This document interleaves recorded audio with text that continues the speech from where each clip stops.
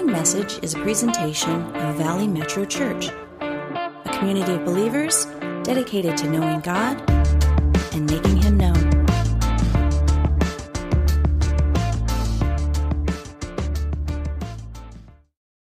Listen, it's great to be with you all, and I'm so impressed with the time of worship. Love that song that Angelica did there. It all gets down to love, doesn't it? And just a little quick snapshot of my life, ministry here in the Valley. I started in actually ministering in 1969. Anybody alive at that point around here? Probably none of you. Well, there's a few of you that were around. And I was a college pastor at Grace Community Church for 10 years. And from there, I was a part of a house church for another 4 years, and then went on to the Valley Vineyard in 1984. Any of you were alive at that point? Some of you. And then I spent, 28 years as the associate pastor at the Valley Vineyard. And but in the process of both going from Grace, which was really, knowing the Scriptures, and moving into, the Valley Vineyard, and was introduction into the ministry of the Spirit. It was really a lovely balance between what I got from Grace and what I received from the Vineyard, the ministry of the Spirit, as well as the importance of the Word, that foundation that I received at Grace. I remember when I was just young and new to Grace, I kind of bemoaned the fact that everybody there knew a whole lot more than I did. And I just felt like they all know more than I do. And I was out with a friend of mine. He used to work with McGee. Any of you know McGee? It's on the radio. And I was talking about this, about the fact that everybody knows so much more than I do. And he said, well, what do you want on your tombstone? Here lies Lynn Corey, he knew a lot. Or here lies Lynn Corey, he loved a lot. And then when I got to the Vineyard and began to grapple with the idea of the gifts of the Spirit, the ministry of the Spirit, I again felt inadequate. Like, they have it, I don't. And then the Lord started showing me things that in the Scriptures that revealed to me that it's a lot more than just the gifts of the Spirit, right? In fact, he says in 1 Corinthians 12, at the end of the passage, end of the chapter, he says, after he talks about the gifts, he said, I'll show you a more excellent way. And he goes into 1 Corinthians 13 and talks about love. And love really is the pinnacle of our whole pursuit in our relationship with God. And as God's love flows through us, or comes to us and flows through us, it's like a hose. Love only goes one way. God's love comes to us and goes out to people in loving our neighbors. In fact, the water doesn't go the other direction, does it? The love goes one way. And I'll even challenge you to search the Scriptures, that the most significant way that you can love God with all your heart, soul, mind, and strength is to love your neighbors yourself. You pursue that. Look through the Scriptures. You will find. In fact, the Apostle John says, how can you love those God who you don't see if you don't love those who you do see? Galatians 5 says this, that all of the laws are wrapped up in this one thing: love your neighbors yourself. And that's really what the Lord has led me into, that loving our neighbors ourselves is the most significant thing we can do. In fact, Jesus, when he was here on earth, just before he left, he said, a new commandment I give you, that you love one another even as I have loved you. So love is critical. And so I want to give you that little snapshot. There's a whole lot more I could lay out to you with that, but it's such an important thing that love, God's love, needs to be flowing through us. In the Jesus movement, probably one of the most significant things that was going on during the Jesus movement, there were an incredible amount. Any of you part of the Jesus movement at all? Remember that? Some of you do. Probably one of the more significant things. There were a lot of concerts going on, like today the worship is going on. But back in that day, what was going on was, there was the ministry of the Spirit. In fact, Calvary Chapel played a significant part in the Jesus movement. But you know, one thing, I started doing kind of a cursory study of the Jesus movement, and I could not find one location, not one location where it took place, where it started. Costa Mesa was a significant one. I mean, Hollywood Press was another one. San Francisco was another one. But we right now, in the body of Christ, actually the church throughout our country right now is in major decline. But at the same time, there is something moving in God's Spirit. And I believe with all my heart that we are in a place of great revival right now. And when I say revival, that the church is being revived, that the church is beginning to recognize who it is and what it's supposed to do, because God's speaking to the church. And I want to say this, that during the Jesus movement, probably one of the more significant things that was taking place during the Jesus movement was an incredible pouring out of God's love through his people to the community. And people were attracted to that love. And because of that, they were drawn into the kingdom. And I think it's very difficult for the church today to get away from just putting on programs and all these different things and hoping people will come. But that isn't really ultimately the answer, is they need to know and experience our love. I mean, they need to experience it on that softball field when you put together a team and you're out there with them. They need to see that you're different. But your neighbors need to see it too. Your actual neighbors need to begin to see it. I want to show you something just on the screen, if you want to put it up there, if you have it, if you can bring it up there. Go one more. This was down in San Antonio this last February. And I believe it's such a miraculous work of God. This was a whole conference down at Oak Hills where Max Lucado is a pastor down there, Randy Frazee. But Tom Anthony is a person who is working to bring the church all across the country into us loving our neighbors. There's a lot of people right now across the country. But this photo right here is 165, almost all men who are highly committed to seeing neighboring go across our country. That's a lot of men. There were another 100 that wanted to be there. And these are pastors who lead, campus, sites and multi-church sites.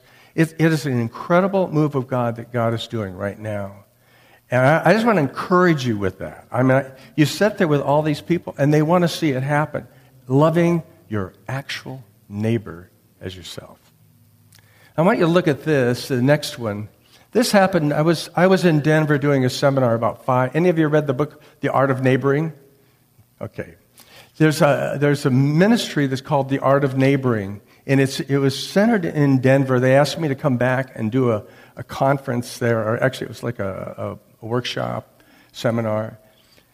And what happened was there was 44 pastors that were meeting together. They were meeting regularly together. And they asked me back there to hear about what we were doing in some of the neighborhoods we were working with in the valley. What they ended up doing is releasing all of their people. The pastor said, we have worked together come together as pastors for years now, but what we want are people now to be able to mix with people from other congregations. I really believe that this is what the Lord is up to, big time, is that the whole church, and this is the vision statement for Neighborhood Initiative, the whole church taking the whole gospel, that includes the words of Jesus and the message of Jesus, to the whole city, one neighborhood at a time. Got it? And so can you imagine this, if every believer in the San Fernando Valley began to love their neighbors as themselves? What kind of impact we would have? Can you imagine if every believer in the San Fernando Valley began to see themselves as missionaries in their own neighborhood? Can you imagine if every small group in the San Fernando Valley became outposts for the spreading of the gospel of Jesus Christ? Can you imagine what it would be like if the church began to actually work together to love one another and to minister to people out in the neighborhoods where we live?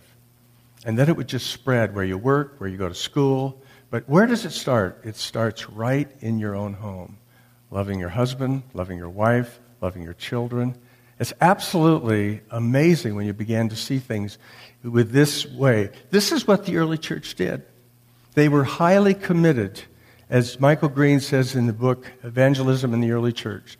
They made a deliberate point of gaining whatever household they could so that the light of the gospel would begin to illuminate all around the communities where they lived.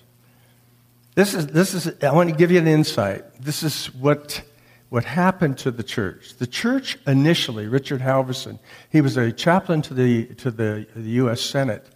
He said the church originally started as a fellowship of men and women who loved Jesus. They centered their life on Jesus. Then it went to Greece, and it became a philosophy. Then it went to Rome, and it became an institution. Then it went from Rome to Europe and became a culture. And then it came to the U.S., became an enterprise. See, we moved away from the home being the center for ministry. And the building becomes the center. But when you have a place where you're renting or whatever, it's difficult, right? There's Brad Sarian, who's a pastor here in Northridge. They meet in a school. So the building can't be centered. And it can't be the center. And I'm not opposed to buildings. We have a wonderful building at the Valley Vineyard. But wouldn't it be great if your home became your center for ministry and everything moved out from that center? How many of you know the Lord's Prayer? Okay, go with me. Our Father, who art in heaven, hallowed be thy name. Thy kingdom come, thy will be done on earth as it is in heaven. Stop. How's the kingdom of God? When we pray that prayer, how does the kingdom of God literally come in to earth? I mean, this wasn't a hopeful prayer that someday the kingdom would come, well, which we know that the actual kingdom will. I mean, the ultimate kingdom will come, but there's also a kingdom right now that comes. Did you ever think about when you were praying that prayer that the kingdom of God is inside of us, inside of you? And as you move out, you begin to bring the kingdom of God wherever you go. Jesus said this in Luke 17. He said, once I'm being asked by the Father when the kingdom of God would come, and Jesus replied, the coming of the kingdom of God is not something that can be observed. So one day you're going to observe the kingdom. You can see it. But right now the kingdom of God is invisible. It can't be seen. And Jesus goes on to say this, nor will people say, here it is, or there it is, because the kingdom of God is in your midst. And Jesus, when he came, he brought the kingdom. But also the kingdom of God is in us. And when you begin to see that the kingdom of God is in you, in other words, if God is in you, is the kingdom there? Is it? Yes. In Philippians 2:13 it says, for God is at work in you both to will and to work, both to will and to work his good pleasure. So God is at work in us. In Ephesians 3:20 it says, now to him who is able to do immeasurably more than all we ask or imagine, according to the power that is at work within us. So where is the kingdom working? Where does this power reside? It's in us. And this is my conviction. I think we undersell who we are. Can I say that again? I think we undersell who we are. And I think when we begin to immerse ourselves in the world, in neighborhoods, we begin to influence. We begin to see transformation of a neighborhood, of a community, or a city. This is in Matthew chapter 13, verse 33. I know you know this passage of Scripture, but I want you to see it in this light. The kingdom of heaven is like yeast. You know that passage?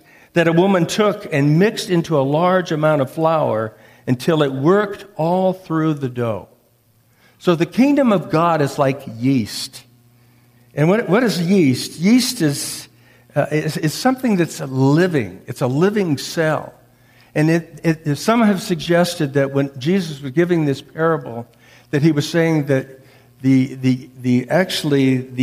dough, if you will, was about 60 pounds of flour. And so you just need how much, women? How much yeast do you need to get into the dough and make it, transform it? How much? I have never baked, so I'm asking you. Okay, Chris, you just need a little bit, right? So you need just a little bit to begin to transform 60 pounds of flour. Add a little water, and what happens is that yeast is filled with living cells, and before long it will take over all of the dough and begin to just completely consume it.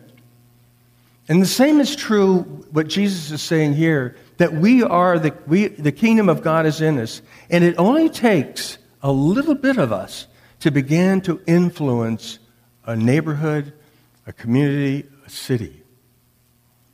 And when I remember a woman when I was in Denver speaking, she asked me, she said, if I'm only working in my neighborhood, how can that impact Denver? I said, if you begin to love your neighbors as yourself, you will begin to influence, first of all, your neighborhood. That'll begin to spread. And before long, it'll spread to your whole city of Denver. Now, you saw the picture. That picture. I want to go back to that one. Go back one. If you could take it back one. Can you do that? What happened is when they released the people in the congregations to begin to love their neighbor, they adopted 8 homes, each one of them. And they also encouraged them to go to a website. This was the website that Art of Neighboring had, and put your first name and then also include your address. No phone number, no last name. And what they did was people started filling it out. They had over 3,000 people, right, that did this. See, it's on the heart, I believe, of people in the church today to want to love their neighbor, because God is moving in this way today. So what happened is people started signing up, and it was available to anybody in our country.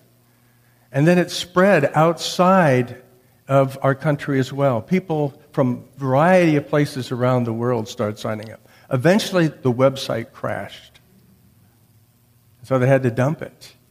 Because the church is in a place today where it wants to begin to love its neighbors as itself. Now, the enemy is well aware of the fact that if the church begins to become involved in the neighborhoods, in the community, then he's well aware that it'll actually influence a whole city. So what he has done with the church, he's done this. He's kept it contained. He's contained the church in the building and with our programs so that we don't have time to spend time with anybody outside the church. And the only place you can start is start where you live, where you spend your time, whether it's with your neighbors, whether it's where you work, whether it's where you go to school, where you spend your time, and begin to actively begin to love them. There was a woman who, that we were going door to door a long time ago when there was Clean Up LA, and I think you guys were involved in that. There was a woman who had not talked to a neighbor in 30 years. And you say, had never talked to a neighbor in 30 years. And I know that's an extreme, but what I want to say is this, that's kind of where we are today in our valley. We are so isolated. And who's winning? The enemy. He's masterful at keeping us separated. So the question is, How do we begin to bring the kingdom of God into our world in a supernaturally natural way? There's two things. One is called incarnation, and the second one is living a kairos life. The incarnation, I'm just going to touch on it. But incarnation is essentially doing what Jesus did. It says the Word became flesh and did what? Dwelt among us. So Jesus left heaven. He left a perfect environment. And he entered in. He tabernacled with us. He set up his tent here. And he began to live among us. And that's really what incarnation is. And when the church begins to move away from the attractional approach, trying to get people to come to us, and does what Jesus did by going to them and spending time in relationship with them, then you're beginning to do what Jesus did. You're doing it in the way he worked. In Eugene Peterson's book, Bible's translation, it's the Message Bible. It says this: the Word became flesh and moved into, I love this translation, the neighborhoods. And see, that's where Jesus spent all his time in Capernaum, was with his neighbors. He was with them all the time. And so the second thing is living a kairos life. And that is essentially living a kind of life the way Jesus lived his life when he was here. One is incarnation, but the other is learning how to live your life in this world as he did. And Jesus in John 5:17, he says this: my Father is always at his work to this very day, and I too am working. I tell you the truth, the Son can do nothing by himself. He can do only what he sees his Father doing. Because whatever the Father does, the Son also does. For the Father loves the Son, and he shows him all he does. Yes, to your amazement, he will show him even greater things than these. I call this life that Jesus lived the kairos life, and I'll explain why. There's two things that have really hit me strongly in my latter years of life. Is one, how to live life like Jesus did, and how to love like Jesus did. And I'll just touch on the one, the kairos life. Kairos life is the most exciting life you'll ever want to live. It's filled with adventure, and it's filled with surprises. And once you enter into living your life in this way, you'll never want to go back to the old way of living, because you'll be living the way Jesus did. And I'm going to give you what is kairos and how do you actively operate in the kairos life. First of all, I'm going to just explain to you, help you understand what kairos is. In Ephesians 5:15 and 16, Paul says this: see then that you walk circumspectly, not as fools, but as wise, redeeming the times, for the days are evil. Now, that's the King James Version. For years, I interpreted that verse as, I want to make sure that I don't squander any time, that I make the best of everything I'm doing, and I live a holy life. That's not bad, but that's not what Paul is talking about here. If you look with me to the NIV, and other translations as well, but in Ephesians 5:14, he says, wake up, sleeper, rise from the dead, and Christ will shine on you. Who's he speaking to? He's speaking to the church. Wake up. Now, how do we wake up? He says, be very careful then how you live. Not as unwise, but as wise, making the most. And this is the difference right here.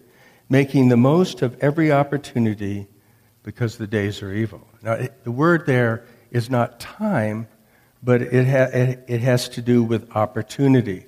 And there's two words. There are two words that are in the New Testament for time. One is chronos, and one is kairos. And understanding the difference is critical, because chronos is linear. In other words, it's how you live your life. And it has to do with our clock. Any of you driven by your clock? Any of you, it has to do with calendar. That's linear. It has to do with getting everything done. Any of you live in that world?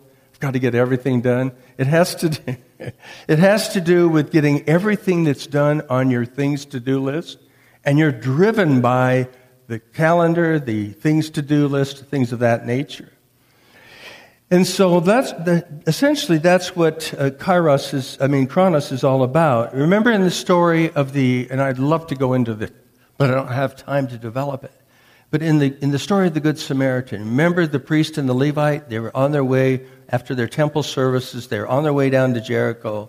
And this is a parable that Jesus gave. And he gave this parable, and as the two of them were walking by, Jesus said there was a guy on the side of the road that literally, almost late.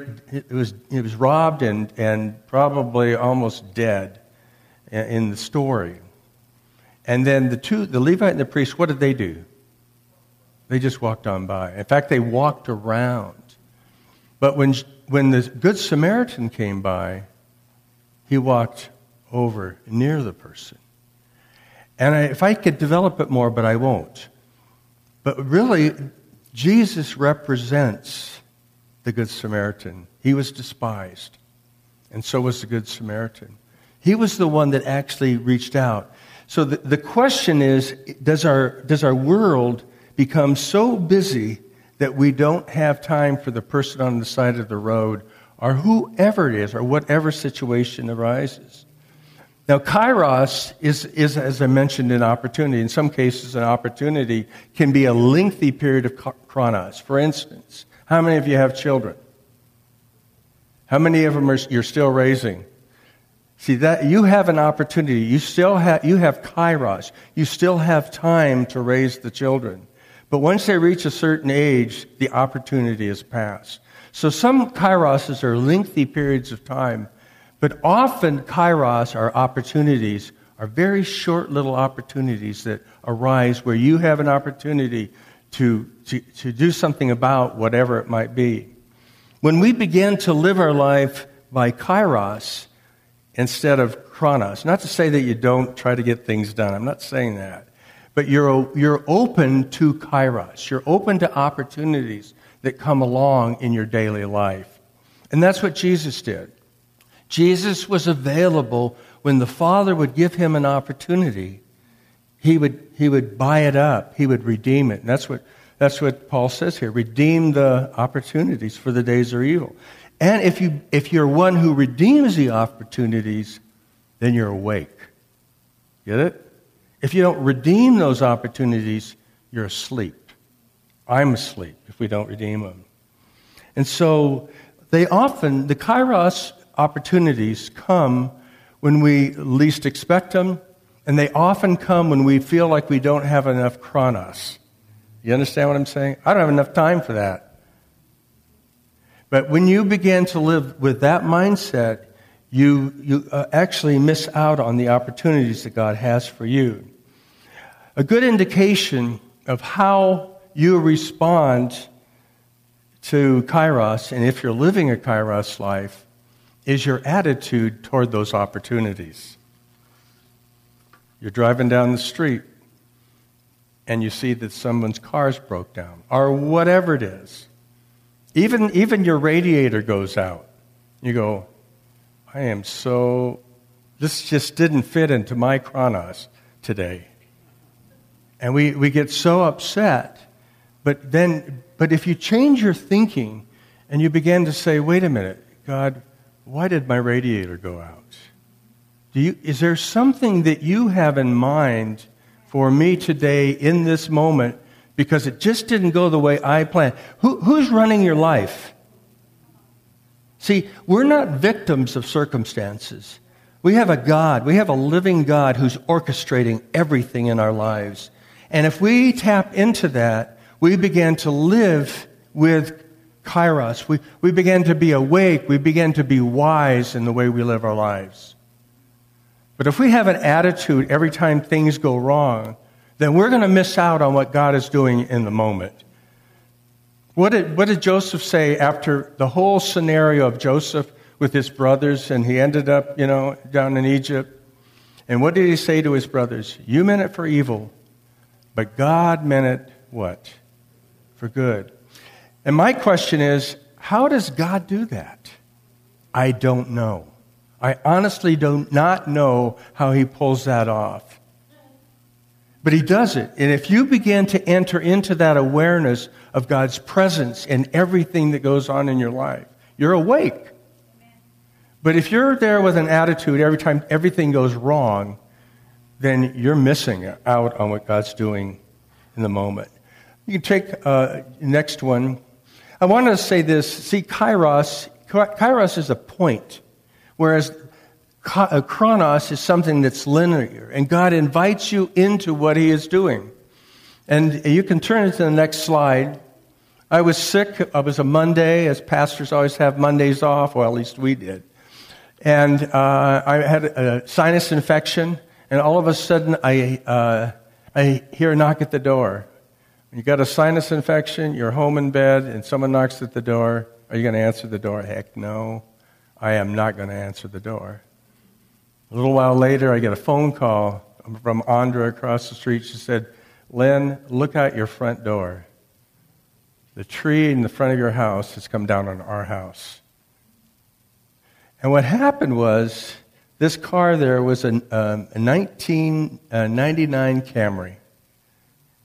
This gal was a house cleaner, and it was her first day of house cleaning in her whole life. And so she parked the car there. The wind was blowing. We live in Northridge, Porter Ranch, and the wind was blowing like 60 miles an hour. And the thing came down, the tree, like a 60-foot tree, came down and crushed her car. And I looked out, and I was amazed. My video cameras are doing all the work, and it was just great. But my neighbor, after that, some days later, he goes, let's turn this tragedy into something good. I go, oh, Lynn, that's what you should have done. You should have come off with that kind of a response.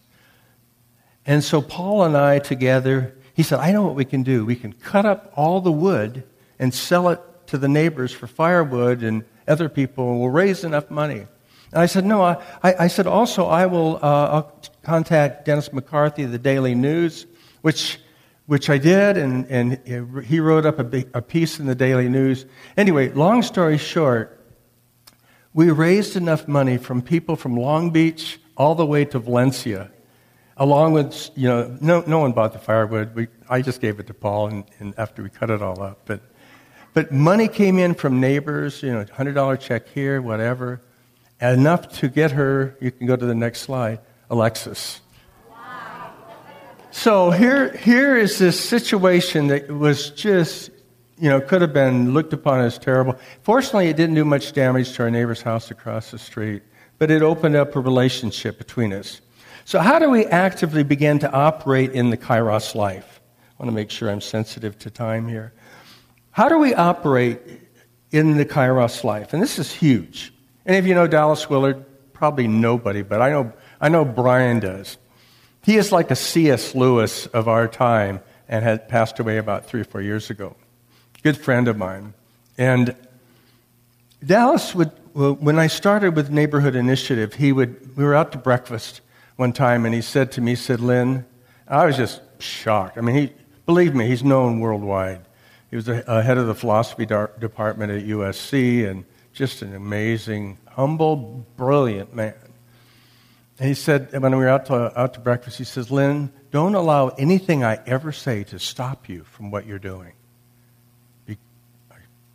All right, Dallas. I never thought anything. But he was just encouraging me to move forward with it. And then one time I was speaking on a Sunday morning. One of the things he always did is like to come up and sit on the front row, and here's this guy, he's brilliant, But anyway, he came up to me afterwards and he said, Lynn, don't stop what you're doing. If you keep moving forward with what you're doing, we'll see revival and awakening. And I go, okay, Dallas. I had no place to put it. But, you see that picture, you begin to see that God is moving. And it's not just through me, it's through his whole church. This is what's going on right now. And so one of the things that Dallas said to me that is so helpful to move you into the Kairos life And this was his quote. He says, "Don't ever try to make anything happen." Is that profound? See, what we try to do in the church is try to make things happen, as opposed to operating the way Jesus did when Jesus said, "I only do what I see the Father doing." Get it?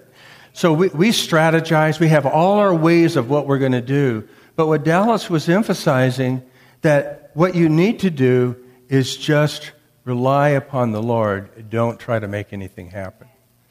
And if you knew Dallas, he was not a self-promoter. Didn't promote himself at all. And yet he was known by leaders all over the world. And people came to hear him. It was just amazing, amazing individual. So on the one hand, Dallas is saying, keep moving forward with what you're doing, and we'll see revival. But on the other hand, don't try to make anything happen. So my question was, then if I don't make anything happen, and but I'm supposed to keep moving forward, how do I do that? And this is what the Lord showed me. You can put those up there, because these are on that prayer card that you got, the 4 points there. Actually, yeah.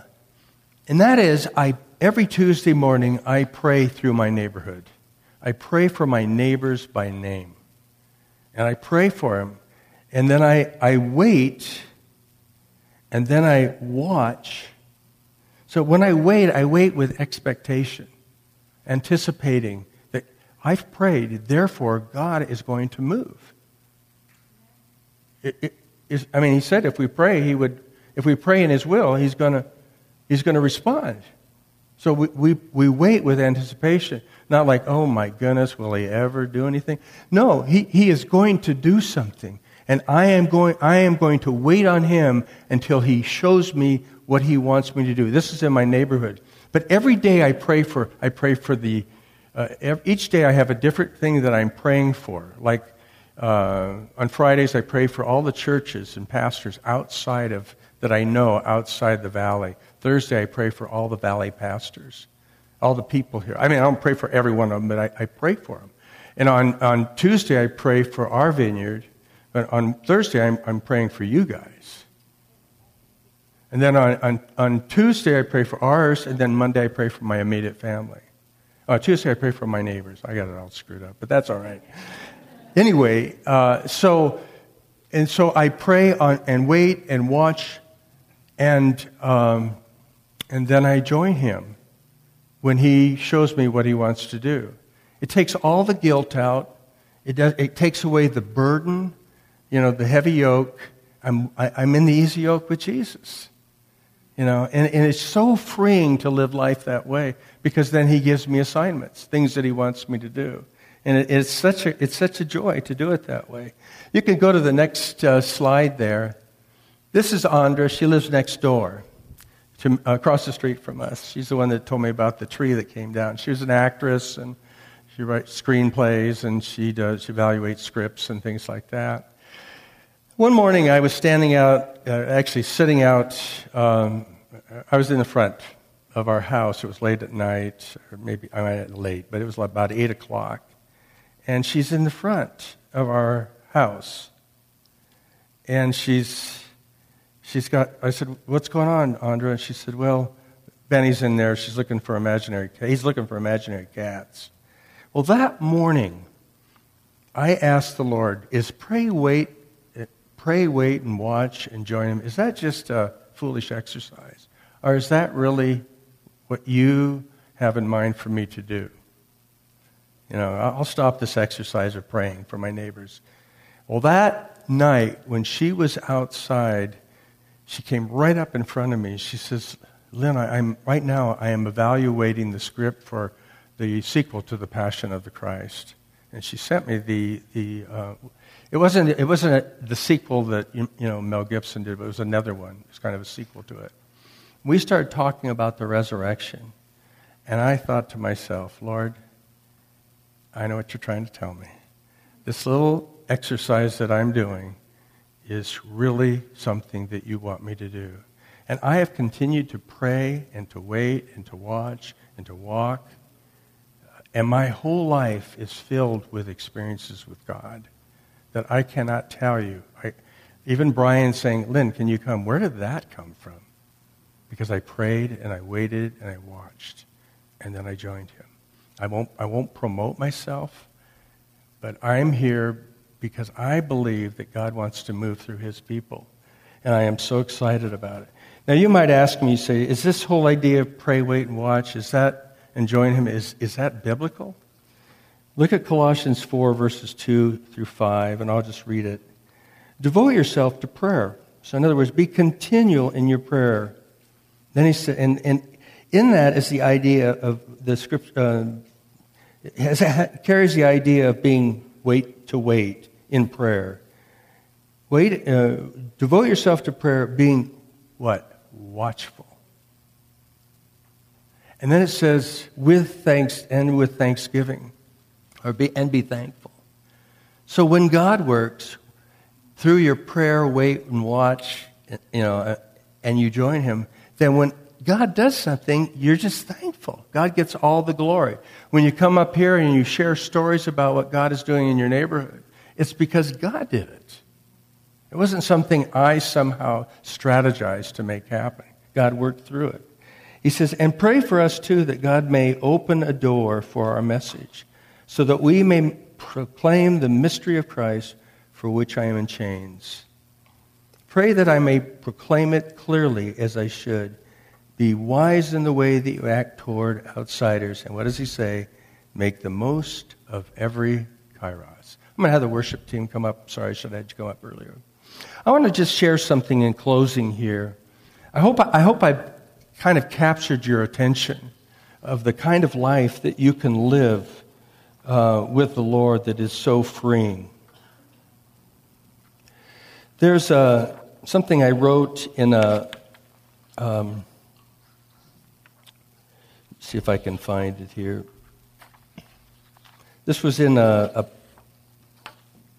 book that's just come out, and it talks about just looks at our life as children.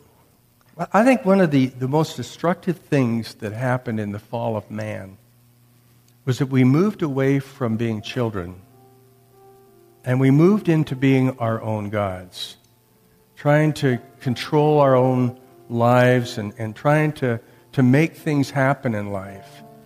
And so when Jesus said, he said this, unless you become as a little child, you can't enter the kingdom of God. So the way into relationship with the Father is becoming like a little child again. See, when you have a childlike relationship with the Father, then you're talking to Him, and you're communicating with Him as a child, and you're conversing with Him.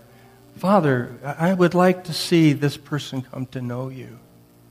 Lord, could you open the door for me? Could you make something happen? I'm waiting on you, Father. Would you do something that would really change the life of this person? And I'll watch, Father. I'll watch you. And I'll begin to see what you're doing with this person's life. Because I know, Father, you're always at work. Because that's what Jesus said. You're always at work. Oh, I see what you're doing, Father. I now want to join you in what you're doing. Living the Kairos life with the Father is like a little kid who is waiting for his dad to invite him on a new excursion with him. He knows that only Dad can drive the car, and he waits for his dad to say, "Come on, kid. I have a wonderful surprise for you. Let's go." And off they go together with Dad in the driver's seat. This is the Kairos life, becoming like a child and enjoying the ride with Dad on an amazing journey through life. Father, thank you so much for the opportunity to share with these sweet people. Thank you for their attentiveness. Thank you for just being able to share my heart with them about what you've shared with me and the kind of life that we can live together with you.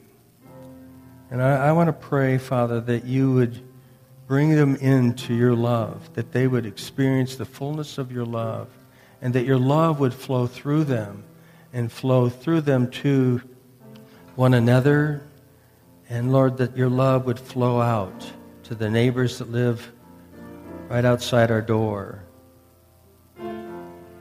Lord, I pray that you would empower us. I pray that we would catch what you're doing in our day, that we wouldn't miss it. Because what you're doing is significant. And we just want to acknowledge you right now and give you glory for what you're doing. In Jesus' name, amen. This has been a presentation of Valley Metro Church. To hear more messages or to support future podcasts, please visit us at valleymetrochurch.com.